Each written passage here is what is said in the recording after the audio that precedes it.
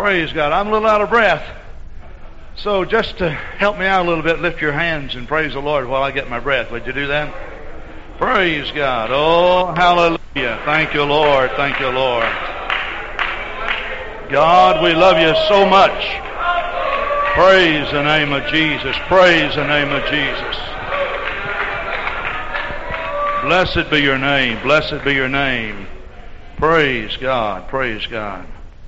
I had a telephone call and I just ran over there and I didn't realize it was that late, and I was talking on the phone and I said, I got to go. It's past time for me to speak. And I heard everybody praising the Lord, and I came in and Sister Grant was ready to come up here and speak in my stead. Brother and Sister Travis told her she had to do that. She wiped her brow and said, God just answers prayer. Praise God, praise God. Now, I have 1 hour, and I do have quite a few things that I want to say. I feel that after the service last night, God began to speak to me. I saw a good number of people come up to pray last night, and I saw many of these people not relaxing in the Lord. They were struggling. Brother Travis preached such a marvelous message. Talked to us about faith, and I could just tell by the look, the countenance of several people that they were having problems. So we went out to eat and got back, and it was pretty late. And I still felt this on my soul, and I told my wife, I just can't go to bed right now. So I spent quite a bit of time just thinking about the situation and praying about it. What I'd like to do is talk to you this morning on the subject, condemnation, a killer of faith. Now, I am not going to cover all of the aspects of condemnation nor all the situations that would bring condemnation to you. But in my viewing of the need that we have in our world, I left out, just as you started taking some pledges to build this church, $1,500 that was needed, I am coming to the conclusion that the American lifestyle diametrically opposes the lifestyle of the Bible. And that there are some situations that become very difficult for us to cope with, because we're taught, for the most part, to be a little bit too independent and not as loving and caring as what we ought to. So this will be a pretty hard pill for some of you to swallow. Like I say, we're not going to try to cover all the aspects of condemnation. Take your Bibles and turn with me to Romans 8, and then James, the 2nd chapter, and I'll try to read these and let you be seated, and we'll just continue. I am really enjoying this camp meeting. There's such a relaxed atmosphere here. Brother Connor's leadership is, I appreciate it a lot, because when you're around him, he's just himself. You can tell he's relaxed, and he wants to be cordial, and he is, and wants you to be taken care of, and he does do that, but at the same time, not put everything on to the point that you feel stressed and you feel like you're being entertained. This is a camp meeting. Let's just make it camp and enjoy it. So I appreciate that, Brother Connor, so very much. Romans 8, verse 1. There is therefore now no condemnation to them which are in Christ Jesus, who walk not after the flesh, but after the Spirit. And then James, the 2nd chapter, I would like to read verse 19 and 20. Thou believest that there is one God, thou doest well. The devils also believe and tremble. But wilt thou know, O vain man, that faith without works is dead?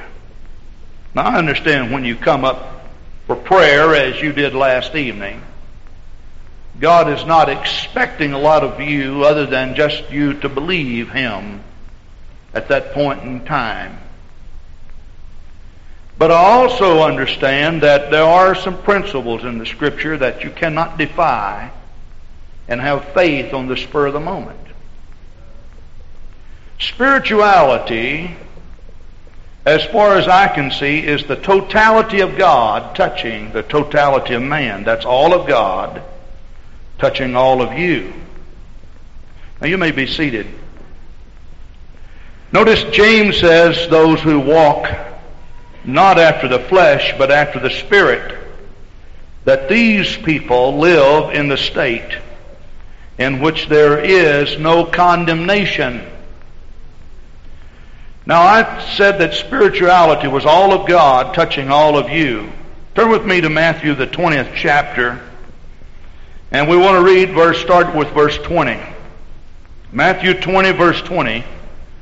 Then came to him the mother of Zebedee's children with her sons, worshiping him and desiring a certain thing of him.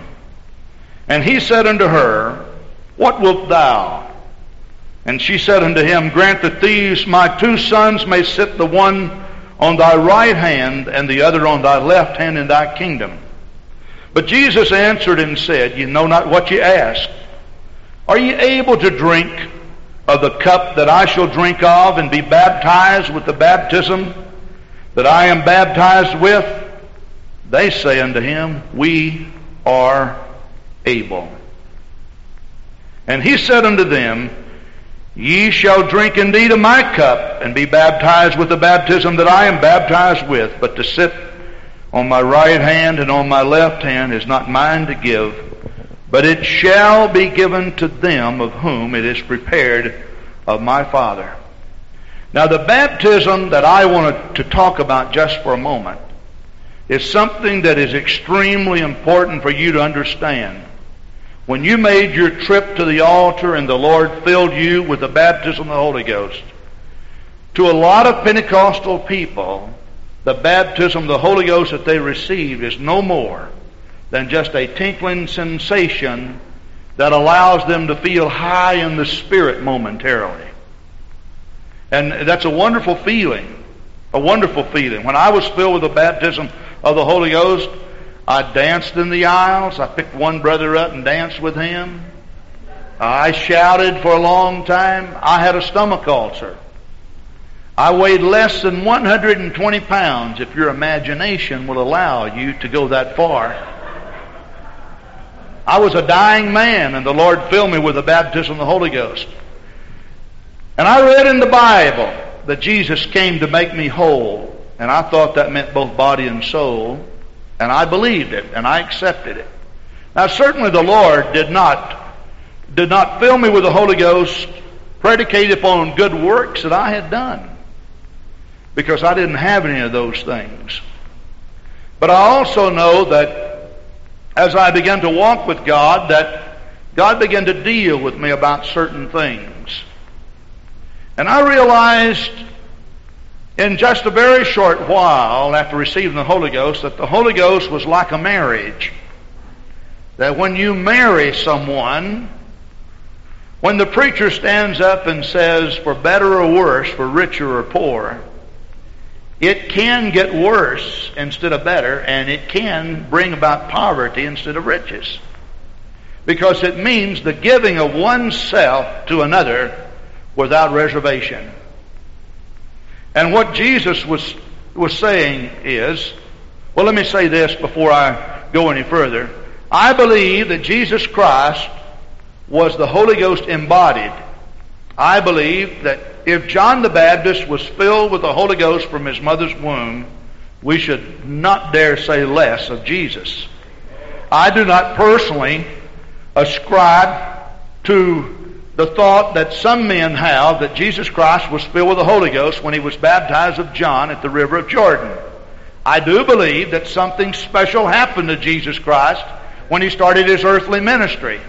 I believe the anointing of God rested upon him to preach the gospel. But I believe that Jesus Christ was the Holy Ghost embodied.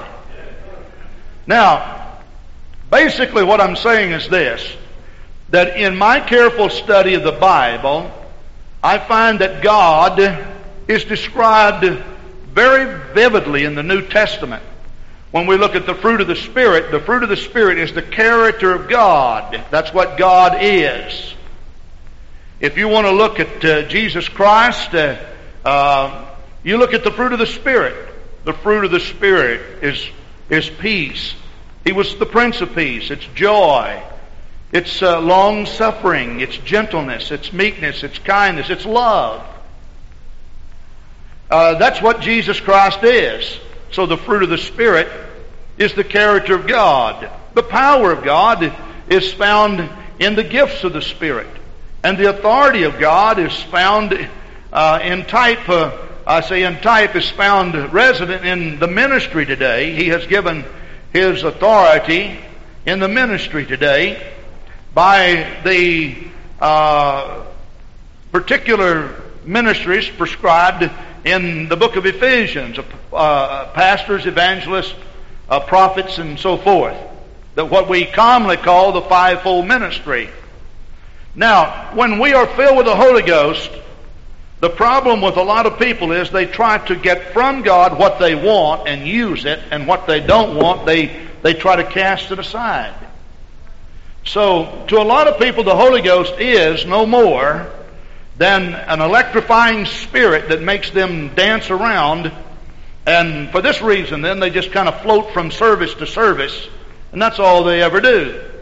Now, if you were to come to our church in Madison, you'd find that we do indeed have a very lively group of people. In fact, sometimes I get real concerned that we have some people that are so wild. Not that I go around trying to stop them, but I get a little bit concerned about it sometimes, because we have some very lively people. But there is more to God than just a good feeling that makes you dance in the Spirit. While that is extremely important that we feel His Holy Spirit. You see, basically, when we accept the Holy Spirit, we accept everything that God was or is.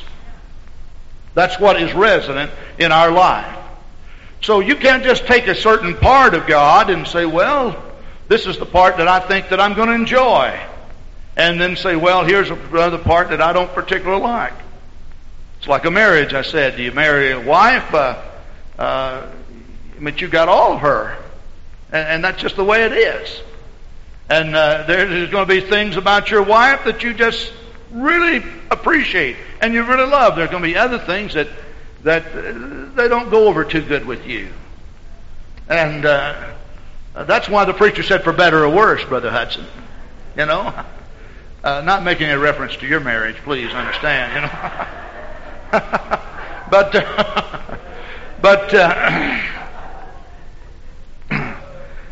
that's the way it is. So spirituality, I think, is as explained in the Bible by the number of times that it's spoken of, it's really all of God, all of the Holy Ghost touching all of man, body, soul, and spirit.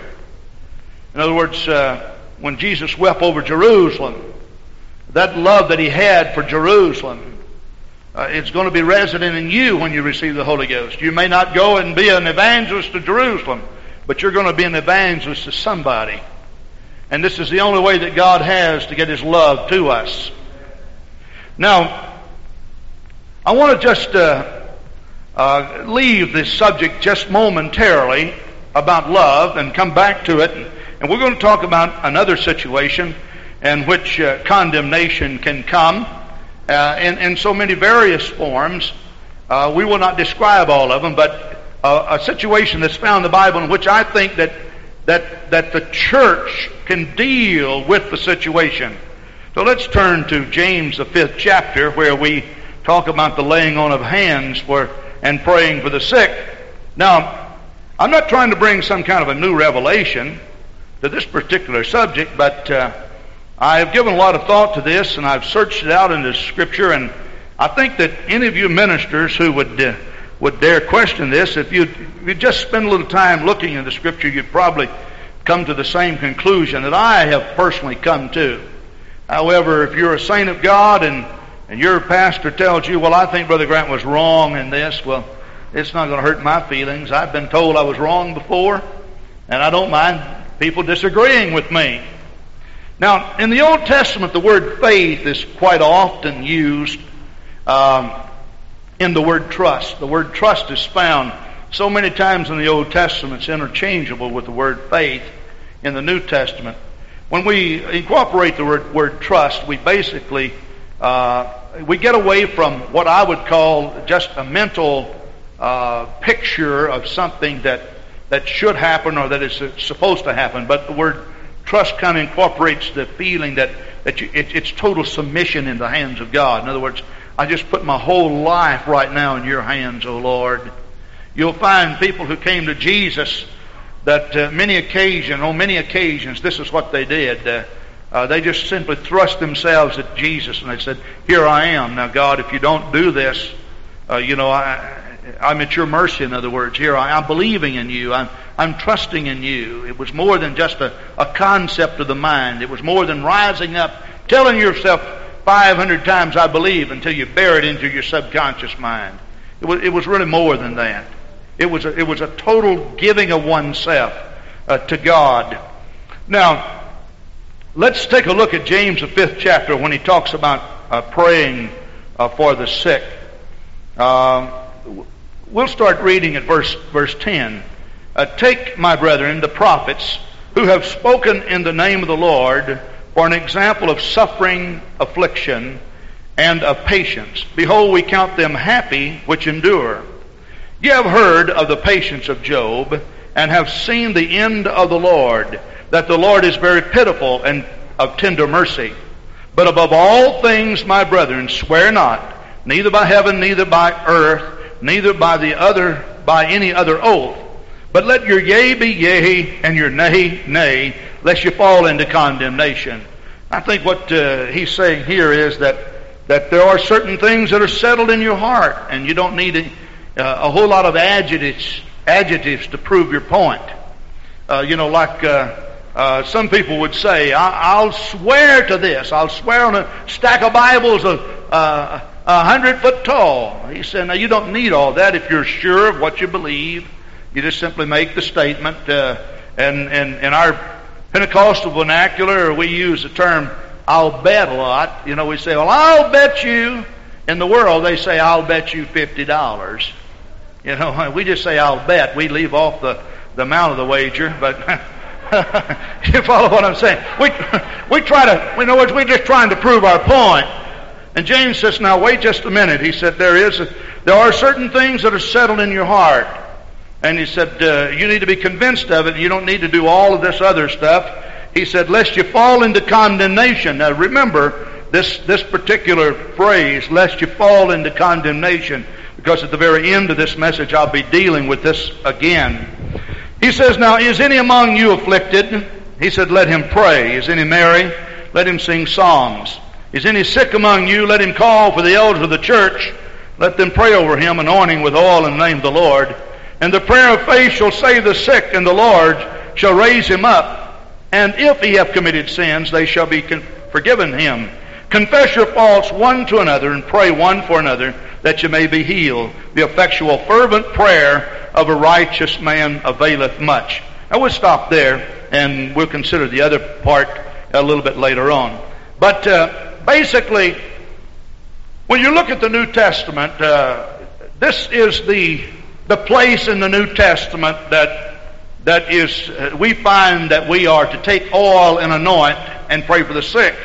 Now, in the New Testament, they prayed for the sick throughout the New Testament. We just don't have the instructions given that we are to anoint with oil. When Jesus gave the Great Commission in the book of Mark, these signs shall follow them that believe. In my name shall they cast out devils.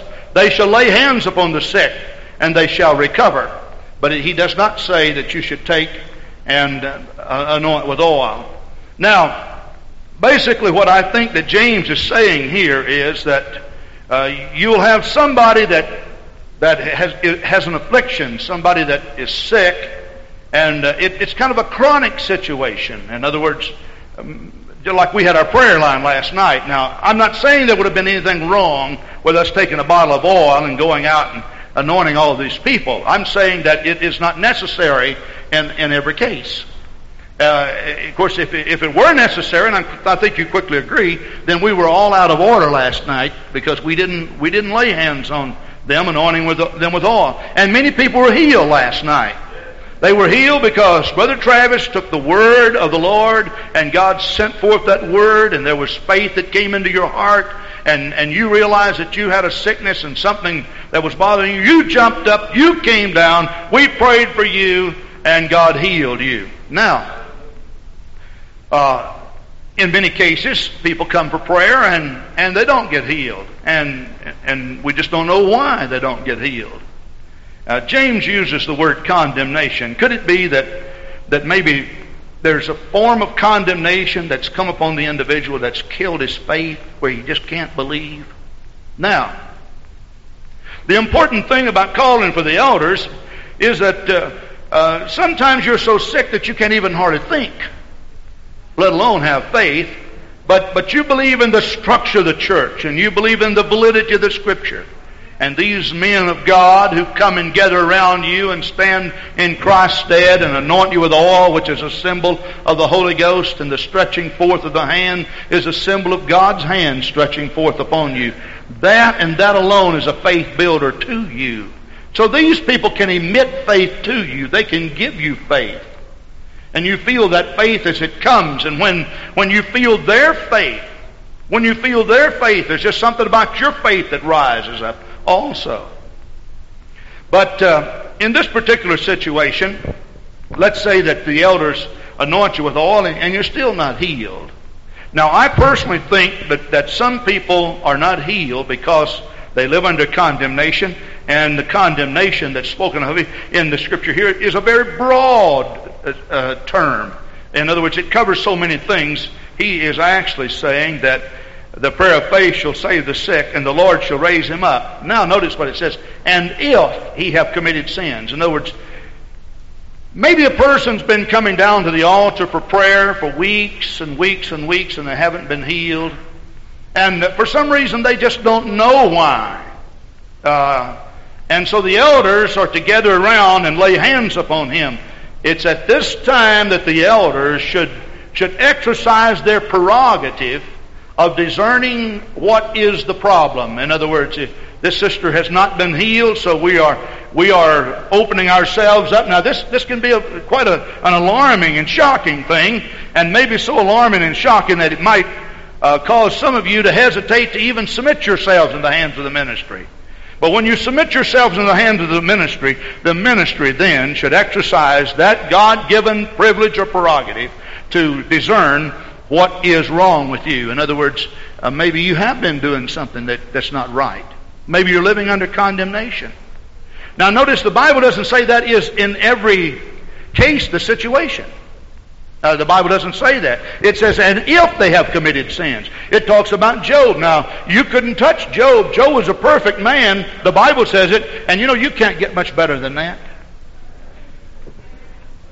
You just can't get much better than that. So the Bible speaks of Job, but then it also speaks of people who do live under condemnation. And so they come down and they have prayed. The condemnation is a killer of faith, and you can just try, and you say, oh God, I'm trying my best to have faith. This is when the countenance, the brow gets wrinkled, and you can see it. The book of Proverbs speaks of the importance of the countenance, that the countenance actually displays the attitude and the situation of the heart. And so when we as ministers see that somebody's locked up and tied up and something's wrong, we should ask God to help us, to help that individual. Now let me give you a situation that happened in our church. A lady came down to the altar, and she had missed 2 weeks of work, and I had no reason to believe that anything was wrong. She had been prayed for several times, had not been healed. She was just coughing and running a fever and a lot of things. But that night when she came down and I lay hands on her, she said, I just don't know why I can't be healed. And just like the Lord spoke to me and said, yes, she does know why. And so I went ahead and I lay hands on her, And as I began to pray, the Lord spoke to me. So now I wasn't going to embarrass this sister. I just don't believe that it ought to be done that way. And so what I did was I stopped praying and I leaned over and I said, let me ask you something. Her name was Julie. I said, Julie, I said, you said that you didn't know why you couldn't be healed, but I think you really do. And the Lord just revealed to me her problem. I said, isn't it true that you've been cutting your hair? And she had her hair all up, and you couldn't see that she'd been cutting her hair. And she began to weep and cry. You never seen anybody sob like she sobbed. And she began to confess. She said, oh, Brother Grant, I'm sorry. She said, I felt even when I came down here tonight that God was going to show you that. She said, I've been living under such condemnation. And she said, that I am sick. Now, a man who's not sick, the Bible says the spirit of a man shall sustain him in his infirmity. That's what kept Job going, because he wasn't under condemnation as a result of his sickness. That's what kept him going. That's what kept his faith alive in God. The Bible says the trying of your patience worketh faith. The Bible doesn't say the trying of your faith worketh patience. It's just the opposite of what we might think. The Bible says the trying of your patience worketh faith. And so she began to sob and weep, and she confessed that. Do you know what happened? I lay hands on her again. God healed her. She got up the next morning, and she went to her job, and she was completely restored. Completely restored. See, the Bible says, if I regard iniquity in my heart, the Lord will not hear me. That there is such a thing as condemnation resting upon us. And that's exactly what he is saying. He said, now if they have committed sins, they shall be forgiven him. Not everybody has committed sins. The ministry, as the ministry lays hands on you and prays for you, and you've had this chronic problem for a long time, it may be that you're going through a Job-type trial. And you may not even know why, and they may not even know why, but they encourage you to keep on being patient, and the trying of your patience is going to bring about faith so that you can be healed. Also, it just might be that it's one of those situations where maybe it's time for you to die. Now, see, people don't like to reckon with this thought, but, everybody wants to go to heaven, but nobody wants to die to get there.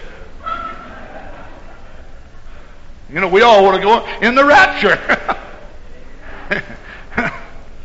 Now, we laugh about it, but I remember a lady in our church she'd go in the hospital, we'd go down there and we'd pray for her, we'd fast and pray. This woman was 87 years old. She was not just a young lady. And she'd get up out of the hospital and she'd come back home and she'd be sick and she'd go back in the hospital and we'd pray. And they said, oh, she's going to die now. And we just kept on praying for Grandma Baldwin. We prayed and we prayed and we prayed. My wife and I were down praying one day, and I said, I think we're wrong in doing this. I think it's our prayers that's keeping her alive, but God really wants to take her. Now, maybe you've had situations like that before. I'm not trying to kill your faith. I'm not trying to say that everybody that gets sick, you should try to determine whether it's their time to go or not. I don't want people doing that when they're praying for me, but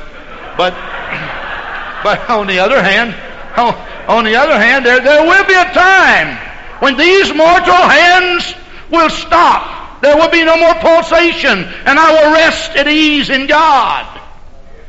And we prayed her out of the hospital, and she'd go back, and we'd pray her back out, and she'd go back. A year or two, Brother Connor, this happened. And I was done praying. I said, I want to go visit her. She was at home. I got to her house. She couldn't even get up off the sofa. There was a lady helping take care of her, and she invited us in.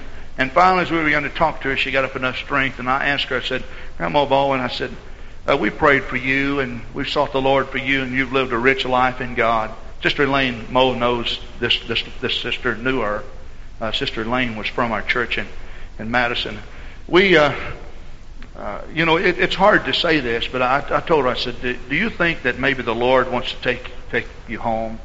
You know what she said? She said, she said, really, I've lived a good life for the Lord. And she said, I determined after I got out of the hospital and came home this time that I'm packing my bag, so to speak, spiritually, to go home to be with Jesus. And she said, you know what I'd like for you to do? I'd like for you to go to the church, go before the church, and I'd like for you to ask the people not to pray for my healing anymore. That just pray that the will of the Lord be done. That Grandma Baldwin feels it's time to go home to be with Jesus. You know, I've never preached a funeral in my life, but I felt such great comfort and ease in. Did you know that a day or two later she went in the hospital, slipped into a coma, and passed on to be with the Lord? See, we finally resigned to the fact that some people do die, and she's lived a rich, full life to be with the Lord. And we discern that in laying hands on her and praying for her. Now, there is an area that deals with our care and love for each other that I want to get into, that I think will bring condemnation about as fast as anything. If you turn with me to James, the 2nd chapter, verse 2, or chapter 2, pardon me, verse 14. James 2, verse 14. The Bible says, "What doth it profit, my brethren, though a man say he hath faith and have not works? Can faith save him? If a brother or sister be naked and destitute of daily food, and one of you say unto him, one may say, Thou hast faith, and I have works. Show me thy faith without thy works. I will show thee my faith by my works." Now, we want apostolic results. But what I'm seeing that a lot of people are feeling that, you know, just like when we pray over somebody in Jesus' name, we say in Jesus' name, and we feel that there's some kind of magic in the name. Needless to say, I have, along with you, prayed for a lot of people in Jesus' name that did not get healed. You know, there's no doubt about it. I think Jesus had problems, as Brother Travis explained, when he went to Nazareth because of their unbelief. There were people that no doubt came to the city that wanted to be healed, but they went away and they weren't healed. He just couldn't do any great works because of their unbelief. But basically what we're saying is that you just can't take Jesus and just throw it out there. You kind of in a blanket broadcasting form and see great signs and miracles without a life that is totally given and surrendered to God. We want apostolic results, but sometimes we're not willing to render apostolic living. See, and I think that this is what James is talking about. So, Brother Dave Murray, come up here. You're just going to help me here.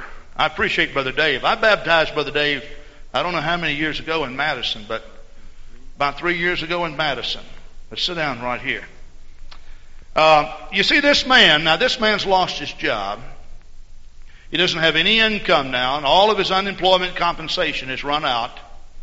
And he comes to church, he's sitting on the front bench, and everybody's just shouting the victory, and they're telling about how God has blessed me. Oh, you can't believe how God's blessed me.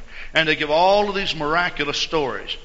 Now here is a situation that's totally adverse to what you're feeling, because you're feeling that, you know, God's just going to supply everybody's need because look how He gave me this new car. I prayed, or whatever, you know. Here's a man that he's down. So I detect that his spirit is very, very low. His countenance is bad. I go up to him and I said, "What's wrong, Brother Dave?" And he says, "Well, Brother Grant, I just lost my job." And he said, "Of course, I lost it some time ago, and things weren't so good at that time when I lost my job." And he said, "Unemployment compensation's run out, and I really don't know where the next meal's coming from." He said, "You know, I know that everybody's dancing in the Spirit and feeling good, but, you know, I want to have faith in God. But I'm just low tonight. And so I look at him and I say, "Well, don't you worry about it. You know how God supplied my need." He said, "Yeah, I heard your testimony. It was fantastic. Now, don't you worry about it, Brother Dave. God's going to take care of you. I wouldn't lose one bit of sleep over this if I were you. Man, I'd put my faith in God." So I shake his hand and I said, "You and I will be prayer partners in this thing. God's going to bring you out of that." Okay? And so I send him on his way. James says, now what good did that do? That's what he's saying. That's exactly what he's saying. He said, now what good did that do? See? Now, the situation is that I had a miracle, but see, I can't just live on that miracle.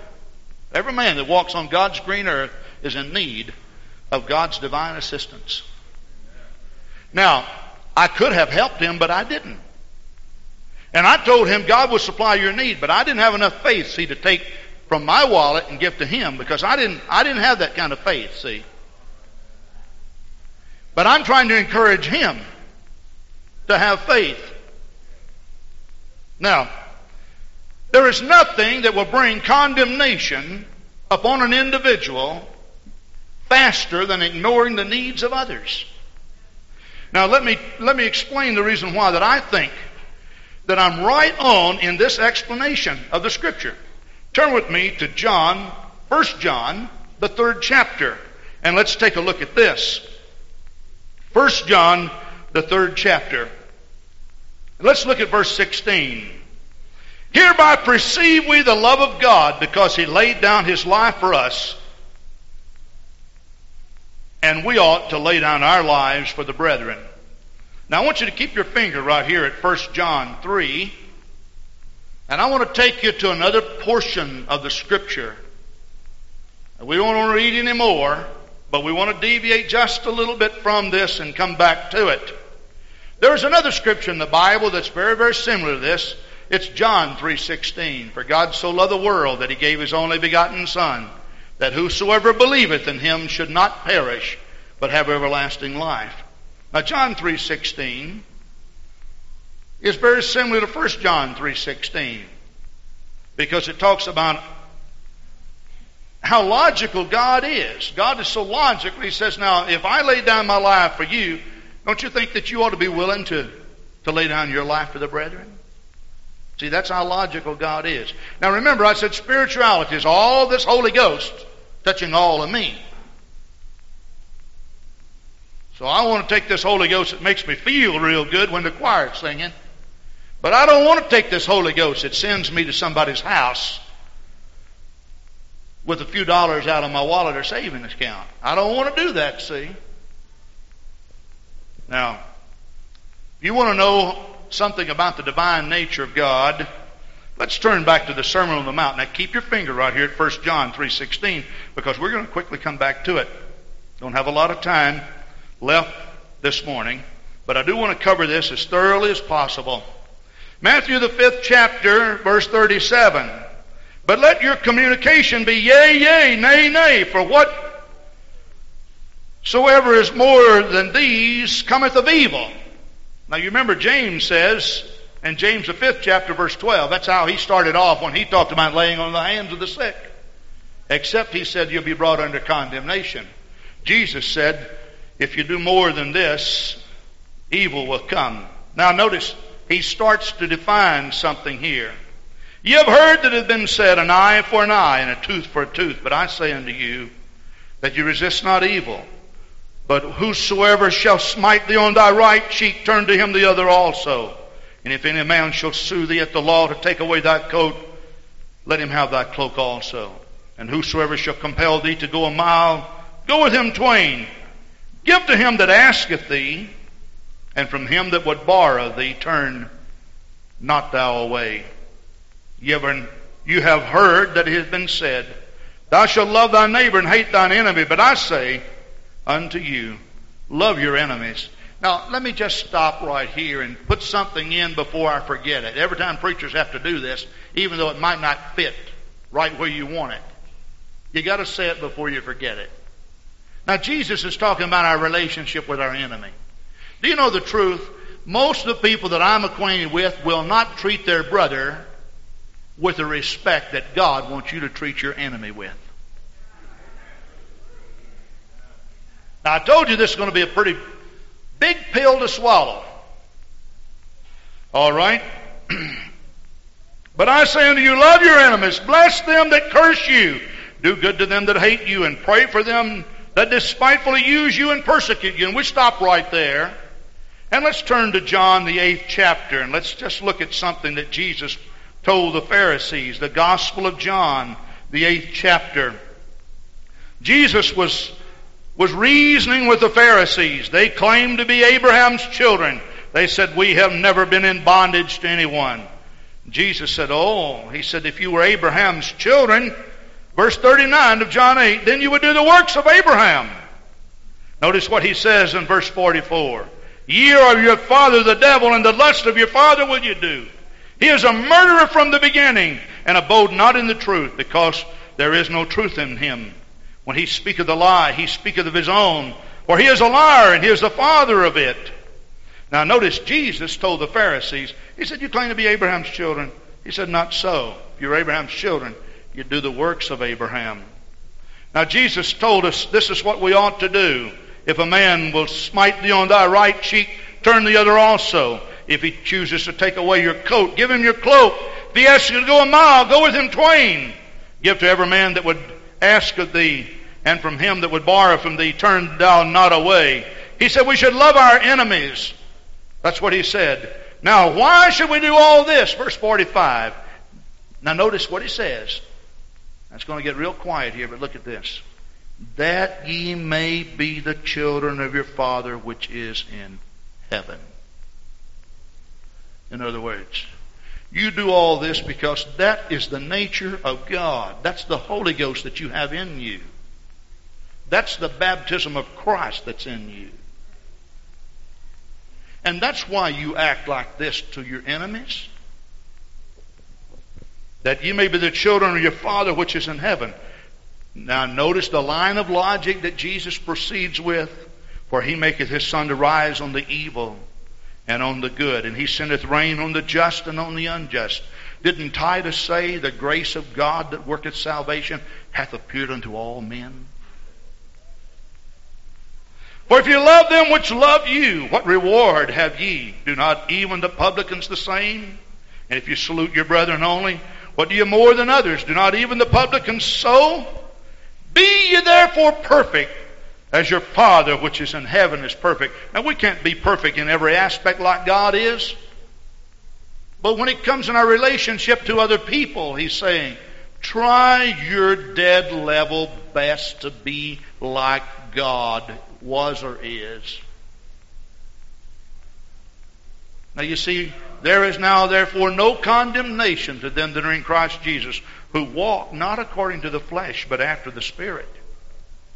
Now let's go back to John 3:16. 1 John 3:16. All right. Hereby perceive we the love of God, because he laid down his life for us. So ought we to lay down our lives for the brethren. But whosoever hath this world's good, and seeth his brother have need, and shutteth up his bowels of compassion from him, how dwelleth the love of God in him? My little children, let us not love in word, neither in tongue, but in deed and in truth. And hereby we know that we are of the truth. Now notice, there are ways in which you can know. And we shall assure our hearts before him. For if our heart condemn us, God is greater than our heart, and knoweth all things. Now he says our heart condemns us. Brother Dave, you got to come back up here. We're going to give you a good workout. So you and we're down praying at the altar this time. And here I am down praying with this brother. Now this is the same brother I'm saying that was in the book of James. He's lost his job. He doesn't have anything. I said, oh God of heaven, we want you, Lord, to meet his need. You know about his children, Lord. You know about his household. What about that car note? What about the rent, oh Lord? No food in the cupboards. The refrigerator has nothing. Oh God of heaven, we want you, Lord Jesus, to meet his need. Now we believe, oh God. We bind our faith. And we even quote Scripture, if any two or three touching any one thing in the earth, it shall happen. And we get up and we go away. Now, stay down there. Don't get up yet. So, we go away. Now, we had a few things that we could help this brother with, but we didn't help him. And God was dealing with us. We knew he didn't have food. We knew he couldn't pay his rent. We knew all these things, and yet we didn't help him. We leave him at the altar praying. But now we're going to go and we've got to find ourselves a place to pray. And as we begin to pray, we begin to bring our petitions before God. It's at that time then that hard condemnation sets in. Now God is so logical that He uses this several places in the Scripture. I'll only deal with it in this particular instance. If we are so godly and we stand in God's stead on the earth, why wouldn't we act like God would act? In other words, we want God to give this man. We could, but we don't. Do you know what God is really saying? I want everybody to look at me. Look at me. He's saying this. If you had the opportunity to trade places with God, would you do what God does? In this case, He says, I'm giving you that opportunity. And because that you wouldn't act like I act, when I gave you the opportunity to stand in my stead, when you get down and you start crying out for your daily food, the heavens are going to be shut up and condemnation is going to rest upon you. I'm not going to answer your prayer. If our hearts condemn us, and we pray, and we pray, and we pray, and we pray, and God keeps bringing it up, we were not acting like God would act. We didn't love like God would love. The Bible says the love of God is shed abroad in our hearts by the Holy Ghost. My friend, that doesn't mean God just smeared His love all over you. When He speaks of being spread abroad, that means it comes out your fingertips. It comes out your eyes. It comes out your tongue. It comes out your feet. It sends you to people who are dying and people who are suffering and people who have... Now, you can pray all you want to pray, but you're living under condemnation, and this is why your brow has so many furrows in it. This is why every time there's a home missionary service, you walk away feeling so badly when you didn't give, when these people have needs. You know you could have. We started to build our church in Madison. We couldn't build it. We did everything we could to try to build it. We had saved and saved and saved, and you know, when I began to pray and seek the Lord, these things came to me. I knew of several brothers that were needing buildings much worse than we needed. I sought the Lord about it. In a business meeting, I got up before our people and I said, you know, I don't think it's right for us to be praying. I know of too many people that have needs. And, you know, we began to discuss the Scriptures. I've taught our people all of these things. One brother got up and said, I think we ought to give part of our building fund money away. And after a while, somebody else said so. And somebody else got up and said, I think we ought to give more of it away. And we took case in point of situations where lawsuits were against churches, where people couldn't pay their bills and such. And you know what we did? We ended up giving every penny away that we had. In just a few short months, we sent $69,000 to other people that were suffering and in need. Now, what are we going to do? You say, I can't afford. I can't afford. Listen, if stewardship is practiced properly, there will never be a need that will arise in your life that God will not meet. And would you believe, Brother Hudson, when we went bone dry with our building fund and everything else, we started our building program 1 year later with all of our land, 16.5 acres, paid for, $150,000 cash in the bank. So I get up from my place of condemnation and I come and I say, brother, I want you to arise. I've been doing you wrong. And I give him some money and I pay his rent for him or whatever I can, and I send him on his way. Now then, let's go back. Let's go back. And the Scripture says, if our heart condemn us, God is greater than our heart.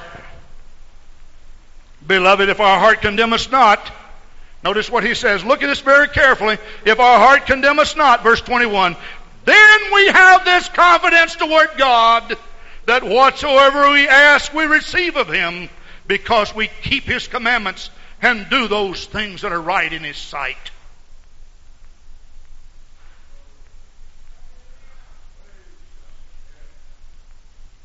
So there's no real hocus pocus in the name of Jesus, brothers and sisters.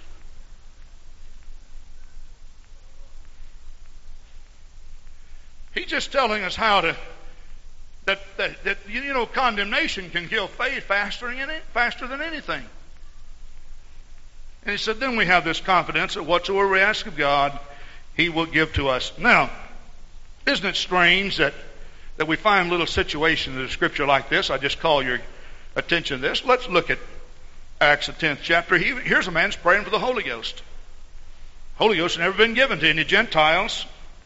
There was a certain man in Caesarea named Cornelius, a centurion of the band called the Italian band. Now, he was a devout man and one that feared God with all his house, which gave much alms to the people, and he prayed to God always. He saw in a vision, evidently about the 9th hour of the day, an angel of God coming into him and saying unto him, Cornelius. And when he looked on him, he was afraid and said, What is it, Lord? He realized it was the voice of God because he was a praying man. Now notice what the Lord said. He said unto him, Cornelius, thy prayers and thine alms have come up as a memorial before God. We kind of like to overlook that latter part. But God says, because you have been so congenial and so loving, and you have displayed so much of my character, I'm going to send somebody to your house, and they're going to tell you what you need to do to be saved. Isn't that something? It wasn't just prayers alone. And this man is the first recorded Gentile of the Scripture to receive the baptism of the Holy Ghost. Now, no, we're not trying to make Christian living so complicated that nobody can live it. We're just talking about some things that bring condemnation. Matthew the 7th chapter, and we're concluding here. Matthew 7. Judge not that you be not judged. For with the judgment you judge, you shall be judged. And with the measure you met, it shall be met to you again. And why beholdest thou the mote that is in thy brother's eye, but considerest not the beam that is in thine own eye? Or how wilt thou say to thy brother, Let me pull out the mote of thine eye, and behold, a beam is in thine own eye? There's nothing that will bring condemnation on you faster than judging somebody all the time. Being critical, caustic. Don't like what he said. Don't like what this one said. Jesus said, if you say to your brother, Raca, you're in danger of the council. If you say, thy fool, you're in danger of hellfire.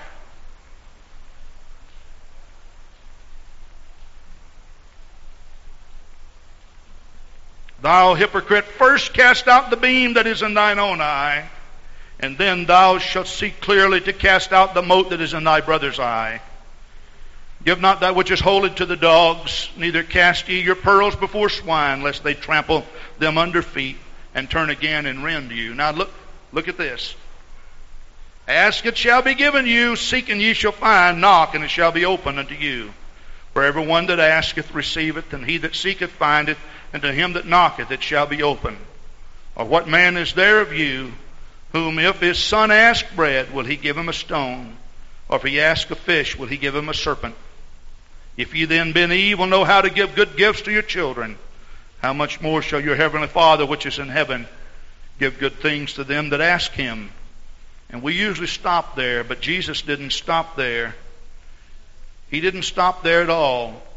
He took this preceding line of logic about judgment and such, and our relationship with our brother and such, and he connected it with verse 12. Therefore, all things whatsoever you would that men should do to you, do ye even to them, for this is the law and the prophets. You know, quite frankly, I think what Jesus was saying in this particular case, if you want a life that's free of condemnation, why don't you just treat everybody like you like to be treated yourself? Did you do that? That's what he was saying. If you'll treat everybody with the due respect that you are treated with, your faith is going to grow. It's going to mount. You're going to see miracles. You have the assurance then that when you ask, it's going to be given. You have the assurance that when you seek, you're going to find. You have the assurance that when you knock, it's going to be open. Because God's own divine nature is at work in you. There is now therefore no condemnation to them that are in Christ Jesus, who walk not after the flesh, not according to the flesh, but after the Spirit. God, give us a love for each other. Listen, when I see our missionaries go overseas and it takes a year and a half of deputational work and I see our home missionaries struggling, it does something to me. I mean, it really does do something to me. And I believe that if God would come down and deal with us all, and we would let this Holy Ghost that we're baptized with, if we will let it rule and reign in our lives, we will see great revival and great prayers answered on an individual basis. God bless you for your time and attention.